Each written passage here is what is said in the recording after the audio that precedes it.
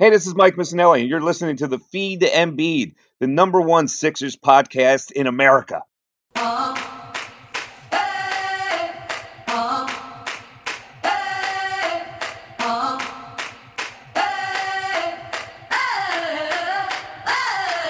Yeah, 2-1 on his jersey, playing like he's #1. Best big in the league, and it's no debate. Boos from the haters, want him to the exit. I guess every franchise needs its process. Every franchise it needs its own process. Coming down the lane, yeah, watch your head, yeah. We poster every game, yeah, get your Kodak. Once he gets you under the basket, you better just pray. Hit you with the jab step, knock down, lock from bend. Get out the way, and one, let the fans know it. Yeah, homie, let the fans know it. Watch the trailer, the three's going in your eye. If you mess, you better get back. Cause if Embiid's there won't be a putback. Keep all that trash out of the paint, cause Embiid will put it back in your face. He's a cold-blooded killer, and he take no prisoners. Yeah, dump off from TJ. Call it the Feed to Embiid. Welcome to the Feed to Embiid. I am your host, Austin Krell, along with my co-host, the bearded one, Brock Landis. Brock, how are we doing tonight? I'm doing as good as you can be doing in the midst of social injustice and police brutality and the protesting going on. So you want to keep those issues at the forefront. But nonetheless, Philadelphia basketball made headlines today. Plenty of news in Austin. Your first gig as an NBA insider is happening tonight. How do you feel? You feel any differently? I'll let our viewers what happened. It was actually my second story that I've nailed. Yeah, it was definitely Nash, right?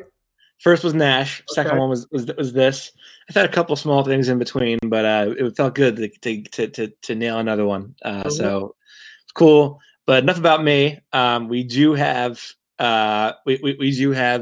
obviously there's a reason for this podcast in the middle of the week when we usually go weekend or you know in the early stages of the week. Sixers make a move.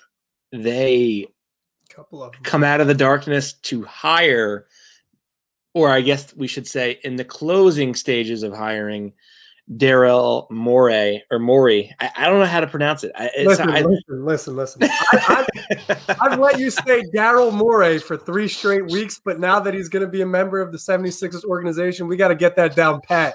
It's Daryl Morey, idiot.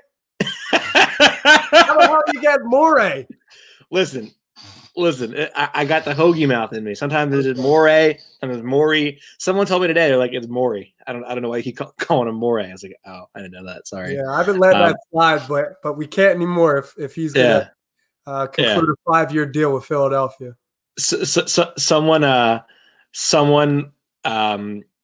from like the Sixers PR or Harris Blitzer PR was like, by the way, it's pronounced Morey, and I was like, oh, yeah. Sorry about that. But yeah, they bring in Morey, and to be honest, I mean, I didn't really have like real sourcing on this. I just had this feeling that they worked real fast on the on the other one on the Doc Rivers signing, and things just kind of got really quiet, and I felt like it was almost too quiet for there to not be like something going on behind the scenes. And usually with the Sixers, it's right out the bat that they are or they aren't interested. So the fact that they weren't talking about it, so I had my eye on it, and then I thought some things made sense there. I know Crossing Broad. Shout out to Crossing Broad, of course. They had some sort of anonymous mailing their tipster that said, like Morey hired Doc Rivers for the Sixers, and that he's going to come he's coming to Houston. So, and that tipster has been accurate for a couple of different things with them. So, interested to see who that is. But it does make sense. I knew that he wasn't going to leave that job unless it was something that was at least as good as what Houston was giving him.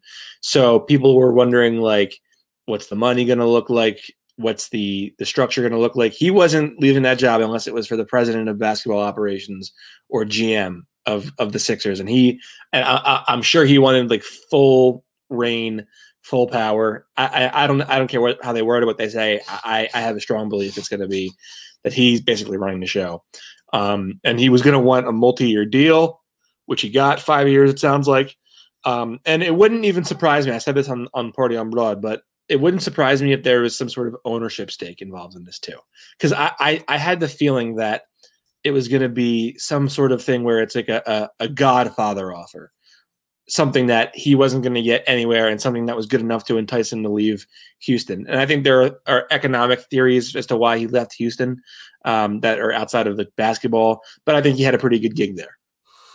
He definitely did. And it was a 13-year tenure, which was really fruitful. I mean, if you look at some of the things he's done in Houston, they have the second highest win percentage in all of basketball since 2007.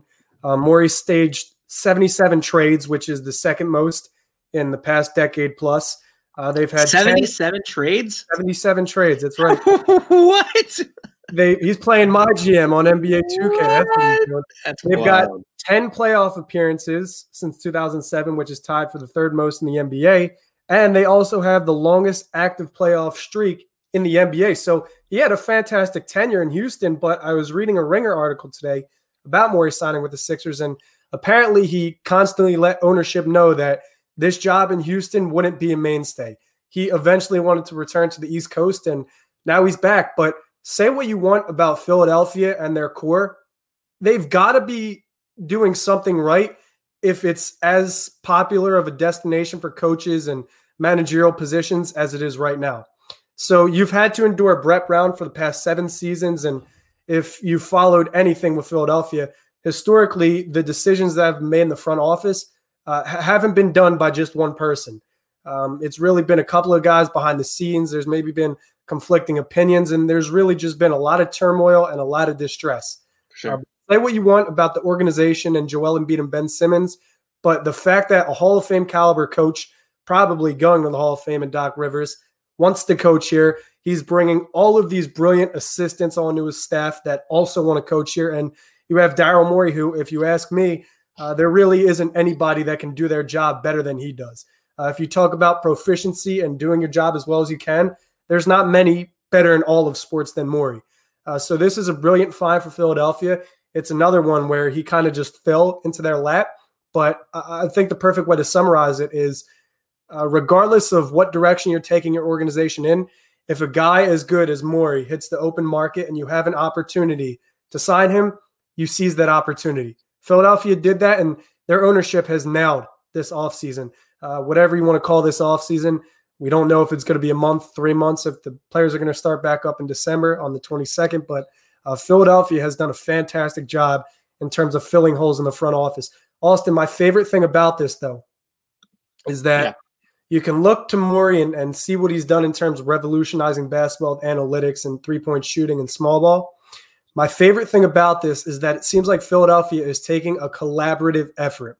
David Aldridge tweeted that Elton Brand and Morey are going to be a 1-2 punch, hopefully. Of course, Morey is going to be the number one in that equation. He's president of basketball operations. But if you look at what this team is doing with their front office, they're not really leaving any margin for error. You're not going to have conflicting opinions. You're not going to have different people leaking different stuff to different sources. You're not going to have guys confused on who to draft or who to scout. It's a collaborative effort. And that's what I really like about this. So you're going to have a guy like Doc Rivers who's going to bring toughness, who's going to hold guys accountable, who's going to instill these mentalities you need to win into the players in the court. But also you have a former general manager and now president of basketball ops, and Morey, who's been really outspoken. He's a player's guy, players like him, and of course he loves players. And one of the biggest testaments to what he's done in Houston was how James spoke about him, James Harden. And James Harden is one of the most scrutinized players in the history of the NBA, and he spoke really highly of Morey, and Morey spoke really highly of him. So I love that Philadelphia did this, and I think they're instilling a culture into the players on the team, but also they're establishing a brand, an identity. And for a team that lacked that, that's tremendously important. For sure. I agree. And before we talk forward, just a reminder to the viewers at home, Be sure to ask questions of us, leave comments. We're always happy and excited to engage with you guys. Be sure to give us to subscribe on Apple Podcasts to us, leave a rating and a review. We always appreciate that. And speaking of that, we do have American Tarmacker here. He asks, or she asks, do you guys think Simmons could be traded now? And is there a chance in hell of us getting Harden? I think if one of the two are going to get traded, and I would have said this regardless, I think it would be Simmons first because I think he has value. Yeah. Oh, yeah. And I think they'll give it a season to figure out how it works and to see if they can make that work together. But I think if they have to choose one, it's probably going to be Simmons is the one to get moved. And I think you could put a package together where, like, let's say it's just not DC isn't any closer to winning than they were 4 or 5 years ago, and Bradley Beal getting tired of it. Maybe that looks like you trade Simmons for Beal, and there's some periphery action there as well. But maybe that's the trade that you really shake things up with. As for Harden, I mean, I guess as long as you have Daryl Morey, there's going to be a linkage there. But I don't think Tillman Fertitta would have been so open to making a decision like Russell Westbrook's contract for the sake of James Harden, only to trade him next season. And I also just don't think that it makes sense it makes sense obviously because Harden's great, but it doesn't make sense to mess up your timeline by bringing in a guy like James Harden, who, by the way, in the East might not get you past the Eastern Conference Finals. I just don't know. And then Rob Brow says the Sixers are back. I think with this decision, the Sixers and their management and their ownership paid really close attention to the fan base throughout the season, throughout this offseason, and they really saw that they lost a pretty significant portion of their engagement and that they were on the verge of really just losing the fan base altogether. And I don't think that the cutting, the salaries or cutting making the pay cuts helped. I don't think trying to build a new stadium helped either. But they made decisions that they had to make to get the fan base back on board. And I think they've accomplished that goal. Brock, what do you think about the Simmons and then the Harden comment? Yeah, so let me start with the latter here.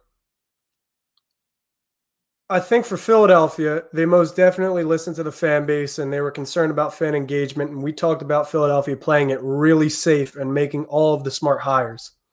But here's another thing. There's nothing more Philadelphia can do, or the ownership of Philadelphia rather, that can make this team more valuable than winning a championship, right? So they're already looking towards hosting the All-Star game. They're looking towards getting a new stadium. They're one of the most marketable teams in the league. The only thing to drive the value up higher on this team would be winning a championship. So right now, I think what management's doing is bringing a lot of reputable guys onto this organization and saying, well, we're going to go all in for winning right now. To follow up with what you said about Simmons and Harden, here's where I stand. James Harden and Russell Westbrook are both getting $30+ million for the next 2 years. Eric Gordon's making $18+ million for the next 3. Houston is going to have to make a trade, but it's not going to be with Philadelphia because the only way you can trade for James Harden, in my opinion, is if you deal away either Joel Embiid or Ben Simmons. I don't think Morey has any intentions of trading either of them in the foreseeable future. And I think Morey's relationship with James Harden is encouraging with Ben Simmons on the Sixers roster. And I say that because Morey has gone all in to provide for James Harden throughout his entire career in Houston. He's attempted to go after Pau Gasol. He's attempted to go after Chris Bosh. He brought in Dwight Howard to make the PNR work, Clint Capella. I mean, if you make 77 trades since 2007, which, like I said, I believe the second most in the NBA, you're trying to commit to one player and build. You having some trouble over there? You a little gassy? I'm just kidding. That wasn't gas. That was my seat. I'm kidding. So anyway, Morey is going to commit to this organization, and I think he's confident in building around Ben Simmons. I don't see why he wouldn't. So I personally think if one player gets dealt, it would be Joel Embiid. But having said that, I don't think either are going to get dealt in the foreseeable future. I think I addressed the Harden thing already like you said, Austin, the linkage between Morey and Harden's always going to be there because of their relationship and their time in Houston. But at the same time, you probably can't get Harden unless the package includes Ben Simmons or Joel Embiid. Yeah, and I just think that Embiid is more untradeable, and you won't get nearly a remotely similar return for Embiid than you would for Ben. Maybe, and maybe not. I just think that sort of Ben operates outside of the sphere of what Morey would envision for a franchise. Like, he wanted those Houston teams to run and gun and shoot from the outside. I don't think Ben Simmons is going to give you that. Right, but at the same time, Morey's relationship with analytics would justify that Ben Simmons is one of the best players in the league. Listen, three assist to 3-point shots. There we go. Exactly. There we go. As good as him. Yeah, I mean, it's certainly interesting. Aaron XA says, I like how we've got FO members, front office members that have opposing views, which will allow us to hopefully have a good balance. Mm-hmm. Isn't that kind of what you don't want, though? Like, isn't that exactly what the problem was before? That they had too much balance. They needed a more dominant voice. I think now what they've done is they actually have like credibility, and it's something they didn't have before. They have a someone in the job title that's actually held a position of significance before. Yeah. They didn't just go take like a G League. It's the G League GM of the year and turn him into the. I mean, if you look at Morey's career outside of just basketball, I really don't think there's many managers better in all of sports right now in terms of what he's done for his players, his commitment to his players, and everything he's done outside. I mean, conventions. He's at a yearly convention and. It's somewhere where a lot of coaches and really good basketball minds go. And I just think he's done a lot off the court to justify him being worth this contract. Yeah, for sure. I think, number one, I certainly think that you're sniffing glue if you don't think if you think that Elton Brand's going to like walk around thinking that he's the guy in power. It's obviously going to be I think I would imagine a decision structure is going to be Morey followed by Doc followed by Brand. Really? That's how I think the decision structure is going to go. Like, if you're really thinking about like a financial portfolio, those two would have the most dominant say, and then Brand will obviously be involved and he'll be a powerful voice. But I think that most of the decisions are going to be streamlined through those two because, again, credibility. That's a really good point. And I know Doc Rivers and Morey have a relationship that extends all the way back to their time in Boston. And also, apparently, Daryl Morey wanted to interview Doc Rivers for the Houston head coaching job. So now he gets to reunite with Doc Rivers in Philadelphia on the East Coast. For sure. Rob Brow asks, do you see any big roster moves via trade are coming before the season begins? Brock, I'll let you go first on that one. Yeah, I just don't think this is the roster you're going to see opening night. I think Daryl Morey is a guy that's trade happy. And like I said, he's committed to doing the best thing to optimize the talent on his roster. So I really don't think Al Horford or Josh Richardson as your primary catch and shoot 3-point specialist is going to work. I don't think Philadelphia is going to revert to doing small ball or changing their style of play at all. And I don't think Daryl Morey's relationship with analytics is the devil. But I do think he's going to go out and make a couple of big roster moves. And one piece of advice that Blevins gave to everybody on Twitter was don't fall in love with draft picks. And I think that's really good advice. I wouldn't be shocked if Philadelphia deals away that 21st pick this year. He hasn't actually used a first round pick in like 14 years. So I'll tell you this.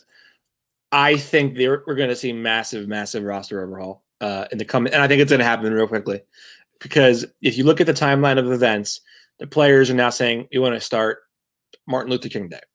And typically the players get what they want in the NBA. Mm-hmm. And so that means that you're probably going to be in training camp, I would say, middle of December.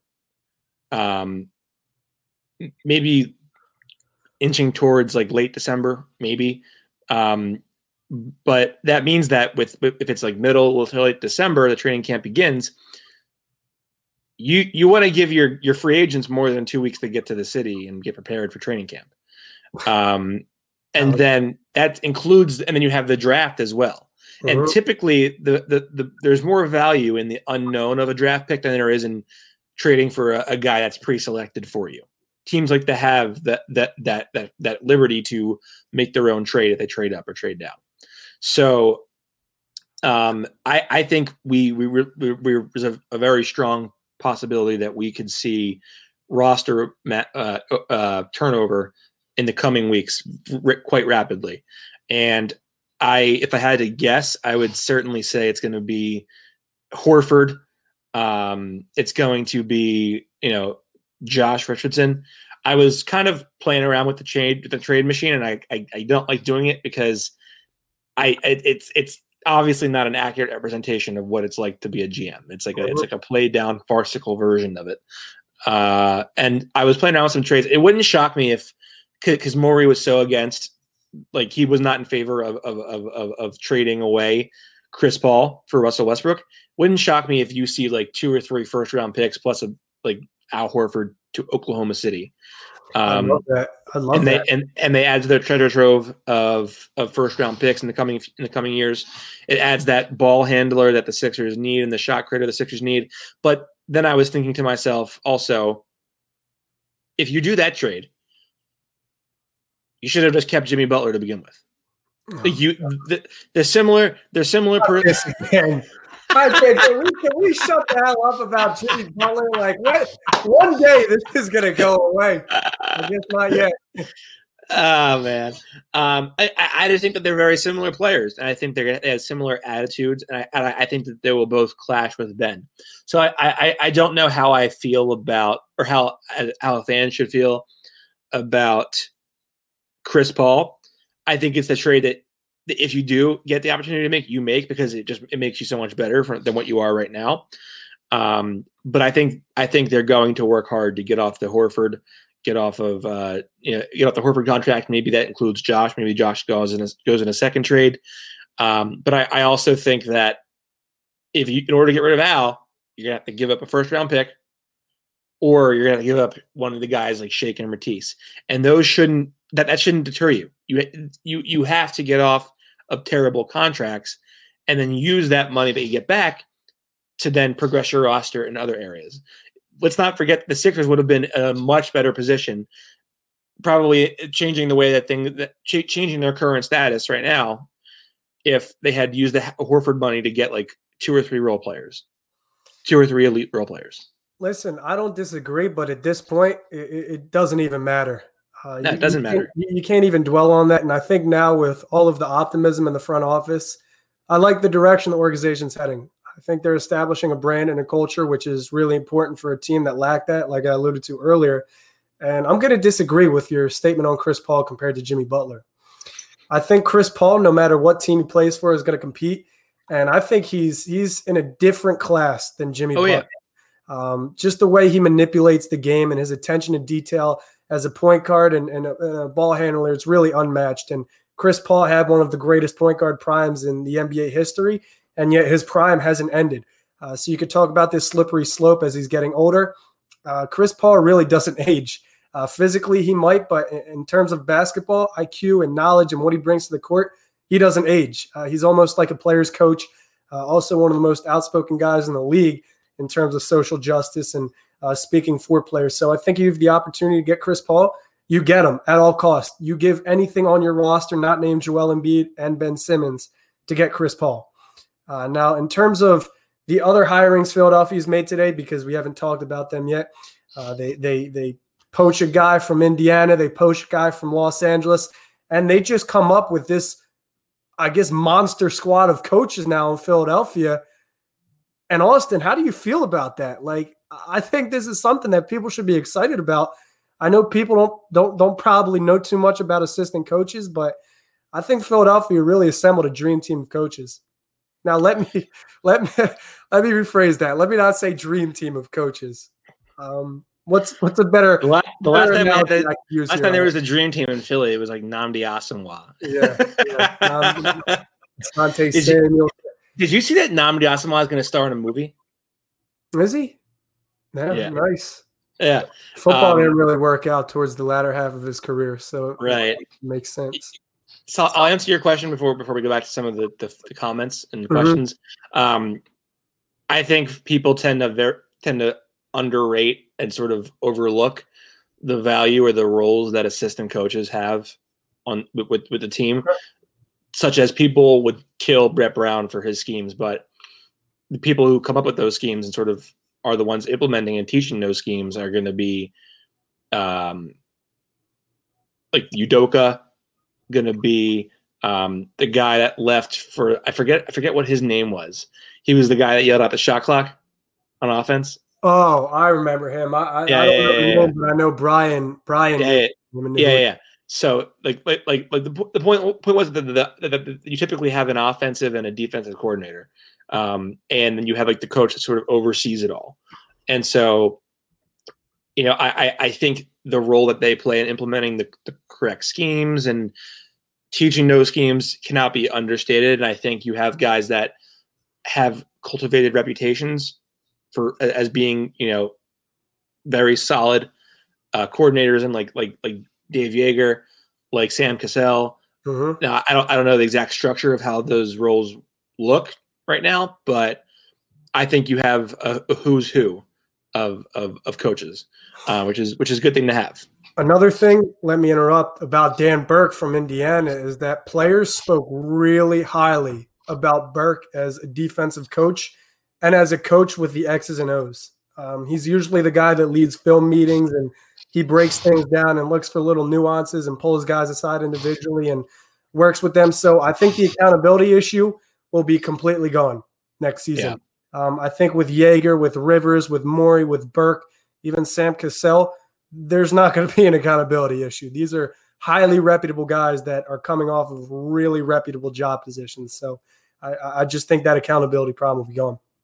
For sure. Rob Rao says, I thought the league is looking at December 22nd to start. I actually heard from one agent I was talking to said that it was going to be MLK Day. And that was something that I had heard a couple weeks ago too. And I think the players are really pushing for that because of what's going on right now in this country. And that would be like, I guess,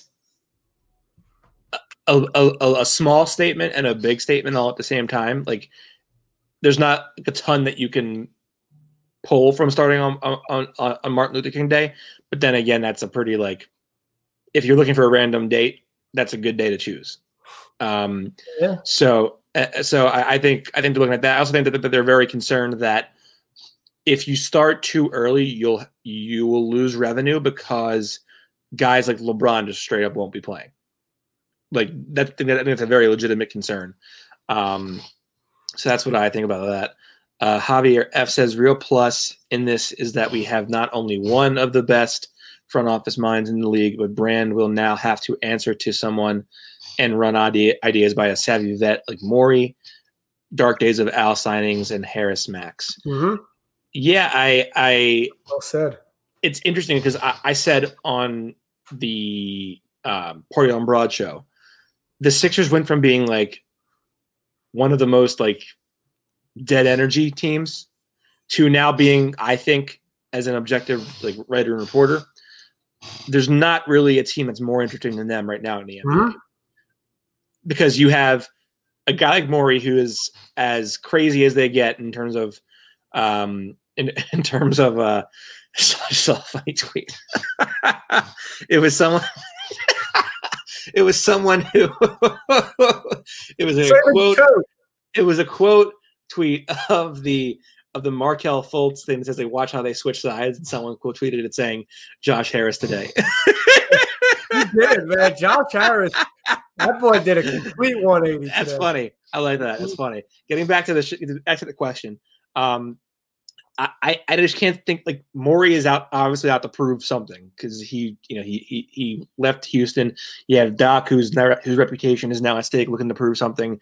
You have these two dramatic overpays. You have two stars, and you have an offseason that's going to be rapid. So I think they're a very interesting team now compared to where they were a month ago, 2 months ago. And the Jameer Nelson hire too. Yeah, we cannot sleep on that hire. That's a really good hire. American Tar Macker says, Jimmy, we miss you. Come back. Don't want to talk about it. Some people can miss Jimmy. Yeah. Hurts my pride.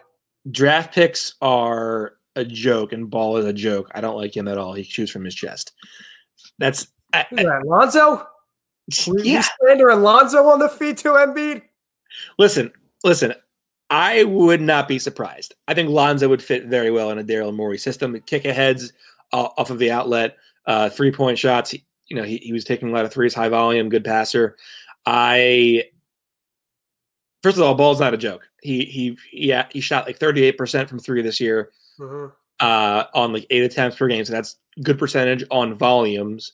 And I think it's a really good fit for the system. It wouldn't shock me if they ended up making that trade, especially because there was some rumor to it. CP3 is too old. Mike Sinclair says CP3 is too old to give up whatever possible for huge contract along with injury concerns. Yeah, I mean, he's old, but at the same time, and I do see the injury concerns, but I'd rather have him as the old guy than have Al Horford. At least CP3 fits, and when he's available is tough, to say the least. I mean, Houston took one of the most formidable NBA teams of all time, 7 games in a playoff series in the Golden State Warriors. And you could argue the year before, if Chris Paul doesn't get hurt, maybe Houston advances. But with Chris Paul, I mean, he's one of the most productive point guards in the game of basketball. I really don't see the negative in trading for Chris Paul if you have to trade anybody other than Joel Embiid or Ben Simmons, of course. So I'd be going all in for Chris Paul if I had the opportunity. Just seeing what he did with OKC, the accountability he has in terms of holding other players, and also how productive he is. Even in the fourth quarter, OKC was one of the best teams in the league in terms of offensive and defensive rating and true shooting in the fourth. And that's because you have a leader and a point guard out there like Chris Paul. I will say this. One thing would concern me about trading for Chris Paul. Like, yes, above all else, you're getting off the money. But you're also taking on money. And it's for a guy that is almost always battling injuries. So, I mean, at least Horford as bad as he was times last year, at least he could play. Like, he was physically available to play. Which, I mean, I guess for better or for worse. But like Chris Paul, you might literally be sitting on dead money for a portion of the season if he pulls a hammy, which is something he's been known to do. Mm-hmm. This is also true. Yeah. So, and then Rob Brow says you will gain TV revenue having game on Christmas Day. You would, but in theory you would. In a normal year you would, but maybe not if LeBron's like, screw you guys, I'm not playing. I have to nurse this body. What do you think, Rob? Brock? Yeah, I know the revenue and ratings were down for basketball this season with everything going on, but it really just depends on the players. Like you said, the players usually get what they want in the NBA. I know I recently saw a report that some players weren't comfortable returning as early as December 22nd, so I really think it's something that remains to be seen. But nonetheless, I think if you could get a 72-game season in stadiums with maybe eventually limited capacity, you can create the typical NBA environment that we're all accustomed to. I do want to say that in terms of like live production and with television and real-time TV, the NBA will never go back to the same. It'll never be the way it used to be, even in terms of how many people travel with the team, how the media covers, interviews after the games. That will probably never go back to the same, but I think that's for better. So this was a terrible situation with COVID and the cancellation of the season and the shutdown and everything, but nonetheless, there are some positives to take from it. I wonder if you make a good point. I'm thinking about this. I wonder if it doesn't go back to the way that it was, and you have beat reporters covering remotely. I wonder if that actually opens up more jobs in the industry, because you don't have to pay for travel and airfare for sending your reporters out on assignment, on the road. That just kind of a thought that crossed my head. I just wonder, but I do agree with you. I think in some aspects we've seen the last of some of the NBA's old characteristics. And I think there'll be some new formatting that'll be in place. But I think ultimately it's going to be about what does the timeline look like for getting back to normal in terms of a normal season? And I think this season they view it as more about like recuperating and getting back to the road to normalcy. And then 2021-22 is where things are really back to normal. And I actually emailed, I was asking Sixers PR what they were planning to do in terms of covering it, because if I end up taking over the beat for Jason, it would be pretty cool. Like, I could work from Florida and cover the Sixers. That'd be pretty cool.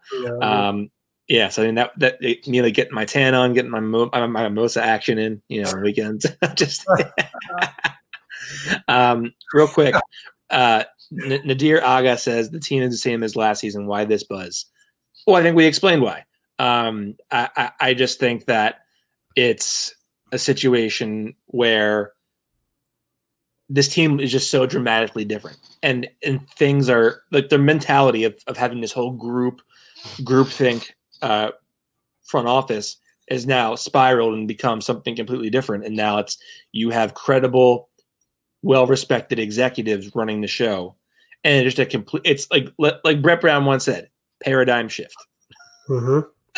And I like one of the previous comments. Compared to Brett Brown, it is a dream team of coaches. That was a better way to summarize all of these assistant coaching hires. Leave Brett Brown alone. It's not his fault. Listen, how are you going to talk about Jimmy Butler 3 times in a podcast? We're not even going to mention the idiot that's run this team for the past 7 years. You remember when Jimmy said, like, on JJ Redick's pod, like, someone was they asked, can you control him? I thought today, like, what if that was like a player? What if it wasn't a coach or someone in the front office? What if it was a player? Who do you think it would be? But I don't think a player, unless it would have been Joel and Ben, nobody would have had that influence on the front office, I don't think. I mean, who's coming to the front office and saying that with an influence? It's Boban Marjanovic, JJ Redick. You're telling me you don't think like Brett Brown or Josh Harris is that out of touch with how this works, that they wouldn't say that? There's a way that you could say it to a player and not have it blow up in your face, and to say, like, can you control him, would not have been the way to do it. But it wouldn't shock me if it was like a player that said it. And I think you know who. Maybe, but who would have been on that roster? So I mean, I guess you can't rule out. You know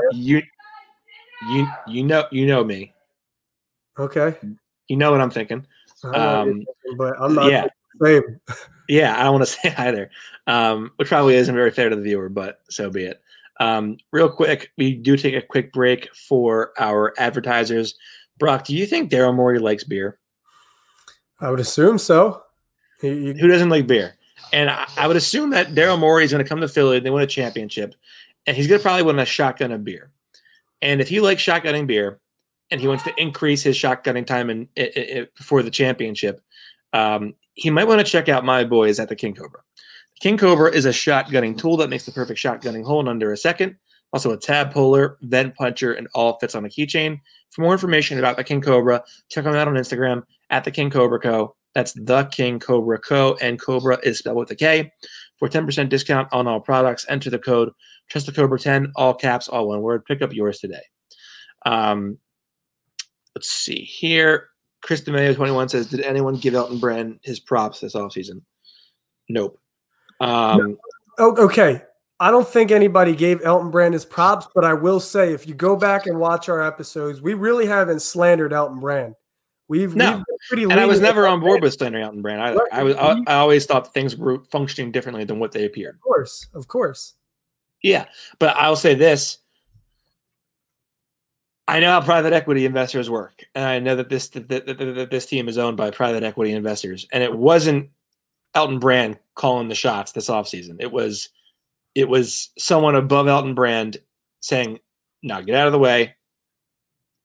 We're going to write the check. We're going to have the meeting. We're going to have the dinners and get this done." I mean, I'm sure Elton Brand has some play in the credibility and in like establishing that relationship and making that connection with whoever they were bringing in. But I wouldn't believe for a second that Elton Brand was the one on the phones, like facilitating these things to come to fruition. It was the ownership group locking in on people that they wanted and saying, what's it going to take? This is a business. We know we here's your check. What is it going to take to get this done? So that's what I think it was. I give credit. I think everyone should give credit to Josh Harris for this offseason thus far. Mm-hmm.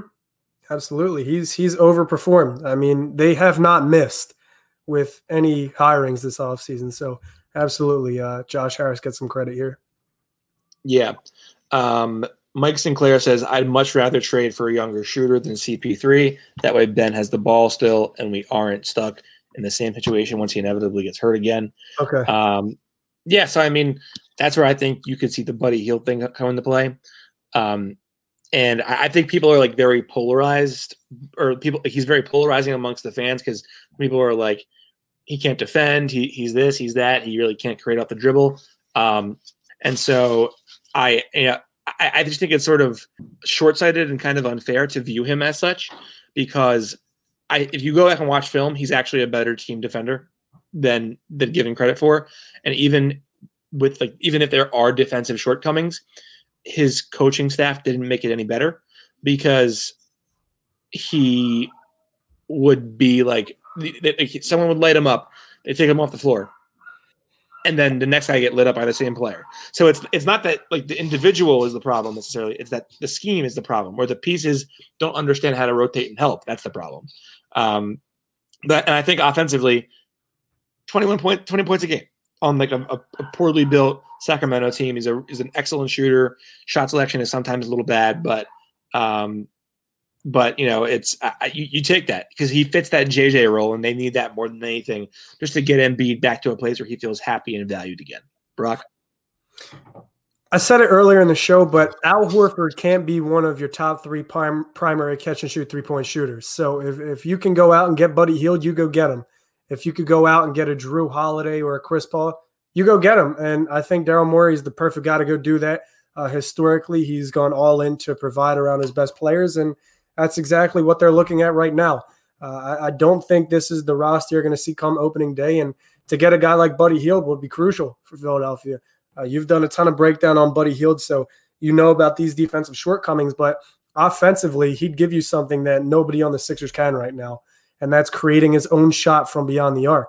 That's one of the Sixers' biggest needs. So I'd much rather trade for Buddy Hield than try to draft young and develop a guy into a Buddy Hield role, because Buddy Hield already has experience doing it. So I think some of the shortcomings are definitely a product of what was built around him in Sacramento. So I would be very confident in Buddy in Philadelphia with a player like Ben Simmons. I know there was a previous comment from Mike about taking the ball out of Ben Simmons' hands if you trade for Chris Paul. And I touch on that for a minute, Austin, because that's something I'm really curious about. I don't foresee Doc Rivers playing Ben Simmons at the 4, or at least opening the season with him starting at the 4. But at the same time, you talk about the Sixers' lack of a ball handling guard that can kind of create his own shot and create for other people.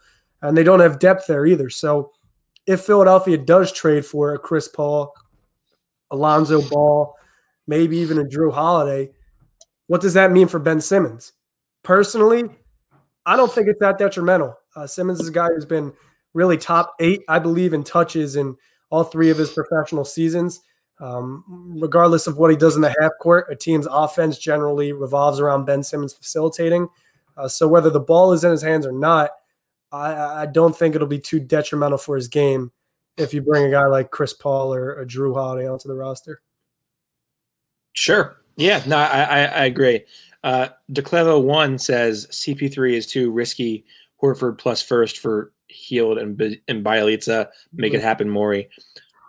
I think that's a really good trade. And I think some people would sort of scoff at giving up a first-round pick. I would do that trade in a millisecond if that was offered to me.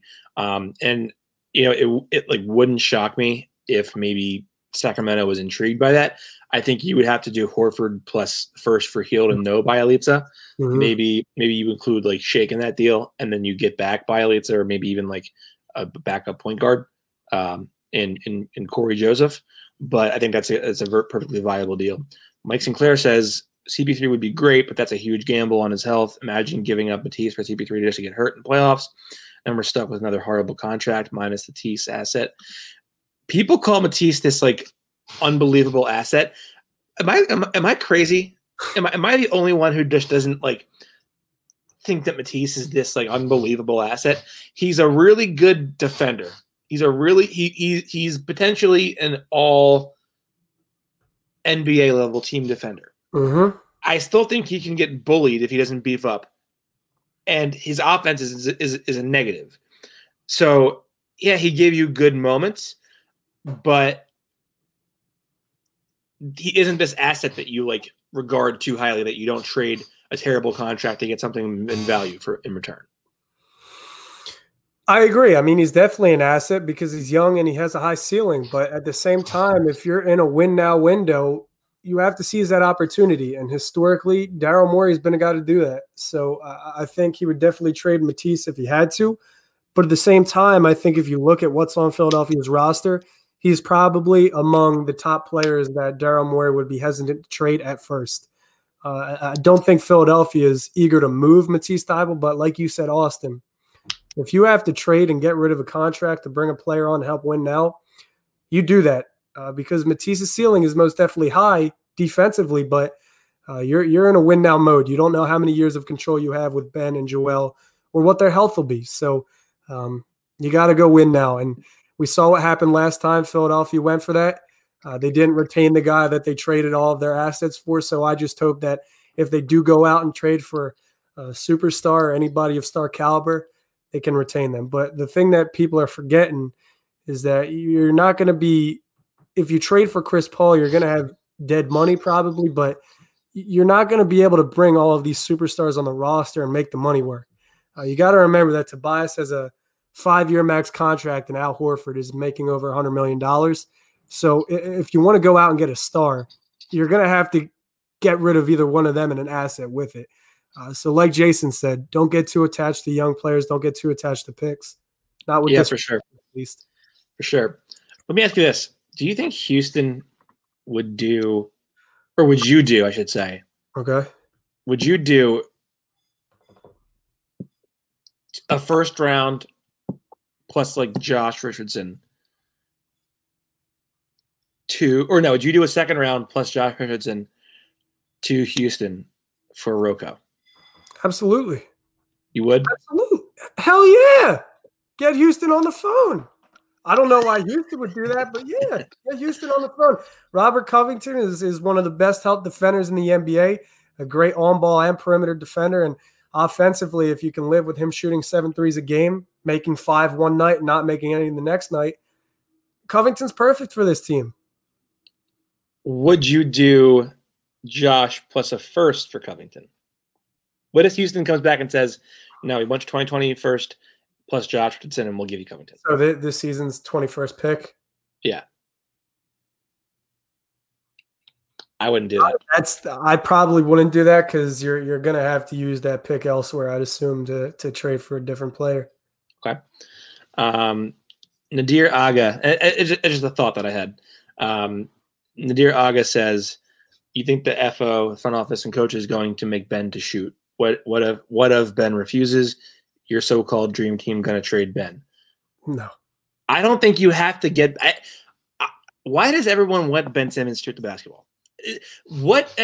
No one's going to step up to defend him because you're always going to take away the most dangerous option, which is going to be the rim in that case. So even if he makes 4 in a row, you're still going to say, okay, you can keep shooting them. We're going to pack the paint and defend the paint. It makes no sense to take low value shots if you're not comfortable taking them. So why not just stick to where your value is and just actually make the pieces around him better and surround him with shooters like you did his rookie season when they were a fun ass team to watch. If Ben refuses to shoot, Ben's a smart player if he refuses to shoot, because you shouldn't be forcing a guy that really shouldn't be shooting, isn't comfortable shooting the ball. You shouldn't be forcing him to shoot the ball. I'm starting to feel like a conspiracy theorist for liking Ben Simmons and seeing the value in Ben Simmons. I mean, let me put it in perspective. How many guys are better than Ben Simmons in transition overall? Oh, I would say defenses passing, getting to the layup or getting to the rim rather. There's probably less than 5 players better than Ben Simmons in transition. I'd agree. Yeah, less than 5. I think you're probably thinking less than 5, and I think there's probably less than 5 guys in the NBA that are better help or that are better team and individual defenders. Okay, so on defense, you just kind of proved my point. How many guys around the league can you look at the other teams 1 through 5 and say we have a guy that can go out and defend any one of those 5 players and do it well? Not just go out and defend them, do it well. I'm talking league leader in steals, defensive rating, surrendering a very low opponent field goal percentage. There's very few players in the league that can defend to Ben Simmons' caliber. At the same time, one of the best players in transition. Now, we already said it 3 times this show. He assisted the most three-pointers made in the NBA last season. And who are the three-point shooters on the floor? Shake Milton, Josh Richardson, Tobias Harris, Al Horford. Not really any of them shot over 36% from beyond the arc for more than a month at a time. So the fact that he's doing that offensively, he's as good as he is in transition, and defensively, he's one of the best players to have in the league. I don't understand why there's such an emphasis on Ben Simmons shooting the basketball. I mean, I do understand it. I get it because shooting the basketball is like the most glorified part of the game. But everything Ben Simmons does other than shoot the basketball is far above average, right? And he's less than 25 years old. He's been in the league for 3 years, professionally for 3 years. Yeah, so and I just don't understand what the Ben Simmons scrutiny is because he's one of the most valuable players in the league, and he hasn't even hit his prime yet. And the conversation is getting just like so like old and like it is annoying.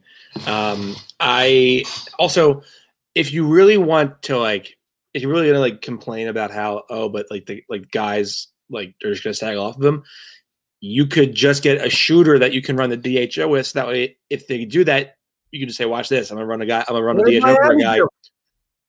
Right. Exactly. What did the Sixers do with Ben against the Celtics? They ran JJ off of DHOs in the playoffs, and basically were like, "Okay, that's fine. We're gonna get an open look out of this then."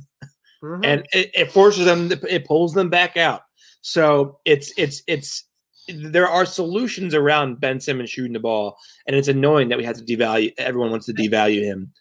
It makes me so upset that a guy that's 6'10", that moves the way Ben Simmons does, is hated across fan bases and hated across the league because there's only so many talents that can do what Ben Simmons does. And I don't get how people don't see that.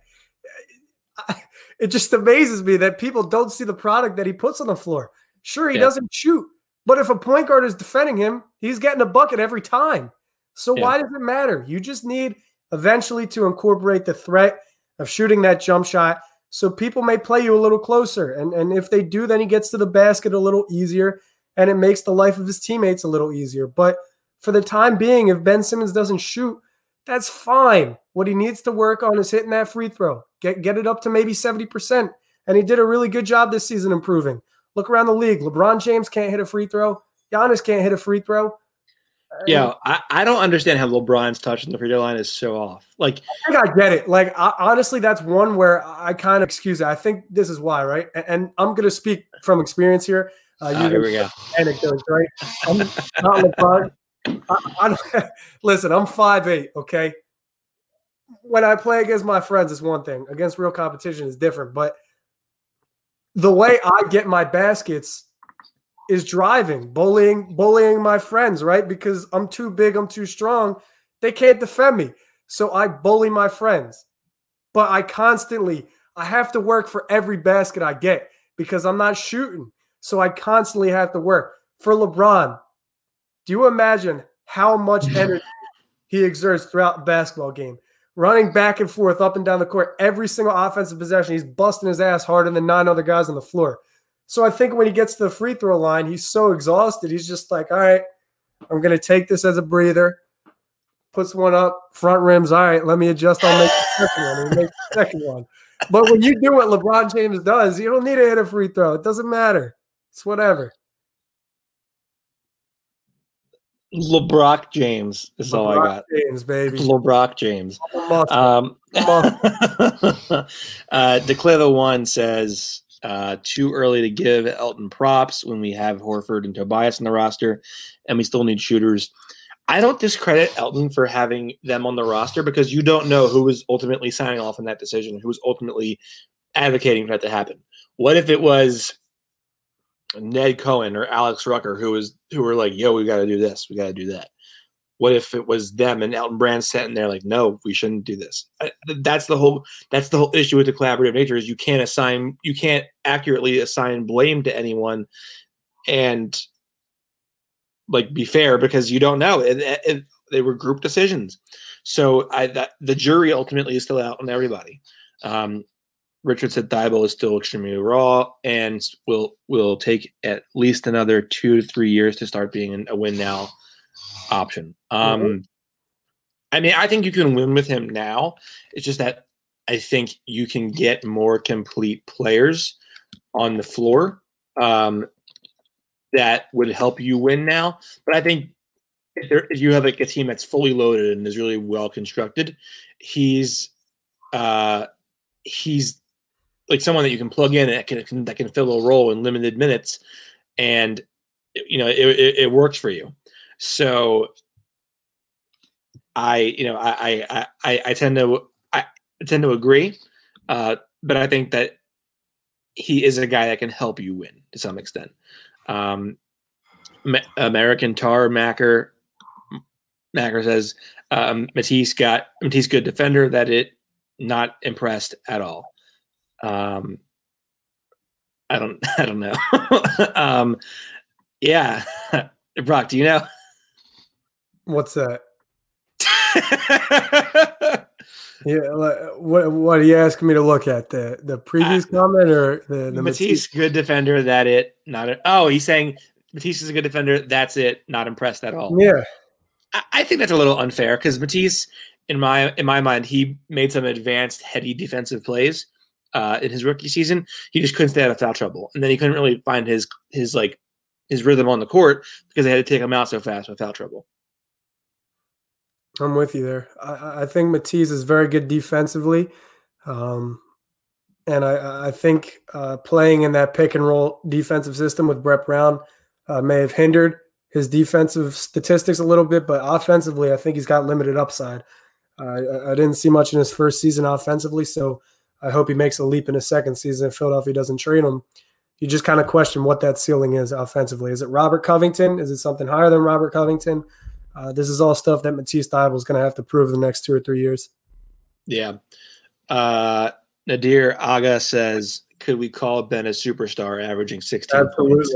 Absolutely. If you're going to call John Morant a superstar averaging 17, if you're going to call Chris Paul a superstar averaging 17. If you're going to call Magic Johnson a Hall of Famer, he averaged for his career only like 2.5 to 3 more points per game for his career than Ben Simmons does. Like you can't, if you're going to make it about points, I mean, there's a lot of different arguments to be made here.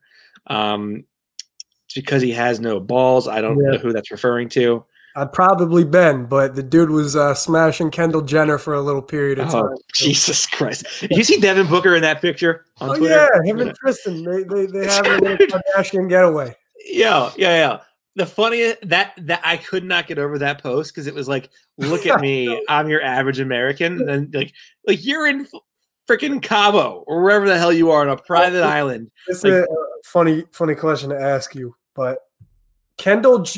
Okay, I'm gonna give you a starting 5 of players that have associated with Kendall Jenner. Man. You tell me how many playoff wins they get, how many regular season wins they get, and they make it to playoffs. So, I think it would be. I think Blake Griffin's there. I think Blake Griffin would have been rostered. I think he was with Kendall. Ben Simmons was with Kendall. D-Book was with Kendall. If I'm not mistaken, Jordan Clarkson was with Kendall. And there's somebody else. There's definitely another player. I'm drawing a blank right now. But how many wins does that team get in regular season? So it was Ben, Jordan Clarkson, D-Book, Clarkson, Blake, and there's definitely one more. We try to find it. That's a pretty good team. I would say they're probably a 49 to 50 win team. She dated Chandler Parsons? Wow. That's tough. Look for Ben Simmons. Well, you got to use the injured player exception on that, or whatever it is. You stretch and waive provision on that. But I mean, any core that has Ben, Book, and Blake is probably going to be a pretty good team. Yeah. Brock, any parting shots? None from me today. All right. My column is out for the Last Out Media. A couple stories coming out involving the Sixers. Some more scouting reports will be out. Be on the lookout for that. You can follow him on Twitter at Landis Brock, or you can call him Brock Landis in real life. I am Austin Krell. Follow me on Twitter at NBA Krell. Make sure you subscribe to the Feed to Embiid on Apple Podcasts. Leave a 5-star rating and a review. As always, thank you for engaging with us on the show. Thanks for tuning into the Feed to Embiid. We'll be back soon for a new episode of the Feed to Embiid. Take care, everybody. Have a good night. The Feed to Embiid and its name are protected by U.S. copyright laws. Reproduction and distribution without my written permission is prohibited. Copyright The Feed to Embiid 2020.